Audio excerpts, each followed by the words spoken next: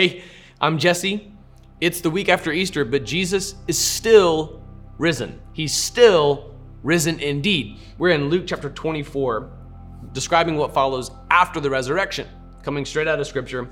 And in Luke chapter 24, we're in verse 48. So yesterday we looked at how Jesus opened their minds to understand the Scriptures. He told them about how the Messiah would suffer and rise again from the third day, so that repentance for forgiveness of sins would be proclaimed in his name to all the nations, beginning at Jerusalem. Repentance for forgiveness of sins. This is elemental. If you're about my age, if you're a millennial like me, you grew up in the youth group era of the seeker movement in the churches, where we would kind of just kick out the stuff that was offensive and weird, and we would skip the stuff in Scripture that was hard to accept or even hard to understand. Now, luckily, I had a youth pastor who taught us the Word of God, and so I'm grateful for that, but I still saw the effects nationwide, really, on a church, and it led to widespread biblical illiteracy. This aspect of the gospel is critical. If you omit repentance from your gospel presentation, then you're not preaching the full gospel. You're giving what Dietrich Bonhoeffer described as cheap grace, where, look, it's about you feeling better about you. It's just forgiveness. Don't worry about the repentance stuff. You can keep right on sinning and come back over and over again to the inexhaustible well of grace and grace and grace and grace. This teaching actually is, it was widespread as cheap grace, and people believed it, and now it's the gospel presentation, the corrupted version of the gospel that I hear when I try to engage activists within the LGBTQIAAP plus community. I spoke about this with one guy who lives the gay lifestyle and believes himself fully fledged to be a Christian. He says, I do believe that homosexuality is a sin, but I just go to the inexhaustible grace of God over and over again. And I try to show him Romans chapter 6 to ask the question, what should we do? Should we sin more and more so that grace may abound? By no means. We died to sin, meaning that sinful version of yourself is dead and is gone. I tried to show him 1 Corinthians 6, look, that's who you were, but now you've been washed and justified and sanctified. Like when I sin, when I mess up, I feel conviction and I repent from that sin. I confess it to whom I'm accountable, and then I repent from it. I run away from it. But you keep going back toward it. You have no repentance then. You proclaim yourself forgiven, but you have no repentance. Repentance is elemental to true gospel testimony.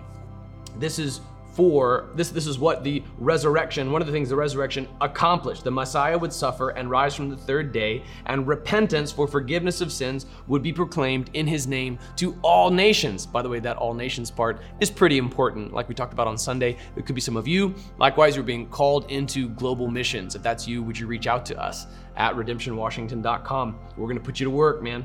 And it says, beginning in Jerusalem. Verse 48, Jesus said, you are witnesses of these things. By the way, I don't know if I said the chapter, Luke 24, 48. Luke 24, 48. You are witnesses of these things. And look, I am sending you what my Father promised. What is this? Jesus promised them a massive arsenal of super rad rollerblades. No, what was promised? The Holy Spirit of God. That's what comes in Acts. As for you, stay in the city until you are empowered from on high. The Feast of Pentecost was just a short while after the events of the Passover. Christ was crucified during the Passover, and it's at Pentecost, a short while later, that the Holy Spirit pours out. There were Jews that would travel from all over the world to come to Jerusalem to make their sacrifices at Passover. And then rather than just going back again just for a short time, only to come back to Jerusalem again, they would stay in Jerusalem until Pentecost. So Jerusalem was packed. I mean, it was packed out. All the Airbnbs have been rented in all of Jerusalem for this time between Passover and Pentecost. And it was brutal. They were actually hiding while Jesus is speaking to them. They're hiding from the same Jewish authorities that had just crucified Jesus. In their minds, it looked like they had just quelled this Christian uprising, what would be called Christianity later on in the Pisidian city of Antioch. They thought that, okay, this uprising has been quelled. We've killed their Jesus. Dodge that bullet. Now let's keep on moving.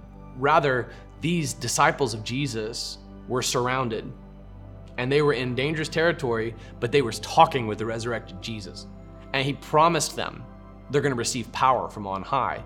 Look at our study in the book of Acts for more on this. It's absolutely incredible.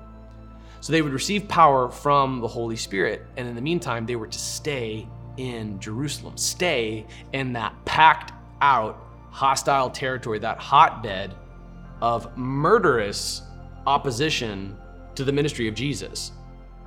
He's telling them, stay right here in this city that is hostile toward the gospel. All right, if you're watching this from another city, I'm glad that you're a part of it, but I'm going to speak particularly to my Seattle area brothers and sisters in Christ right now. Okay, if you have secured a place to rent, congrats. That's good. You've got actually a golden ticket. You got more than you could possibly imagine because you have secured a place to live while you carry out your ministry on the front lines of the most atheistic city in the US. It's too expensive for anybody else to move here unless they're a rocket scientist at Blue Origins and they're able to, with their $450K a year salary, afford to buy a place here. But you've got one. And if you own a house, I know what you're thinking. You're looking at this and you're looking at the equity because you paid $450K for your house. I'm a realtor, I get this. You paid $450K for your house and now it's worth $1 million and you're like, I'm pretty rich in Arizona. I call that one the Seattle Classic. And you're not necessarily, if God's calling you to go to another city, you go to that other city. But if you're just looking at your equity like it's a winning lottery ticket that you could go live somewhere else and have a paid off house, I get that too. I would encourage you instead, take out a HELOC and invest and stay here. Grow in wealth instead of just cashing in on that wealth. Stay here. You've bought a house. You know how hard it is for me to get to grow a pastoral staff here? If I hire a guy from Tennessee or North Carolina, I mean, like the guy's got to be paid the moon in order to just afford a small house like on the outskirts of Seattle. But you have a house. You have a better than a winning lottery ticket. Stay here, right here. Let the Holy Spirit pour out from on high and bring revival to this city. Stay in Jerusalem, Jesus told the disciples, until you receive what I promised you. We've received that Holy Spirit already. And we're praying that God pours out fire from heaven on our incredibly lost city. He's able to do it. And you're here. You're here. Stay here in quote unquote harm's way and watch the Holy Spirit pour out upon our city. He told his disciples to stay there where they were outnumbered and surrounded. And I'm asking you, stay right here where we're outnumbered and surrounded. There are other things you can do with your equity. You don't have to just cash in and move out. We need more and more Christians to stay right here in the city of Seattle.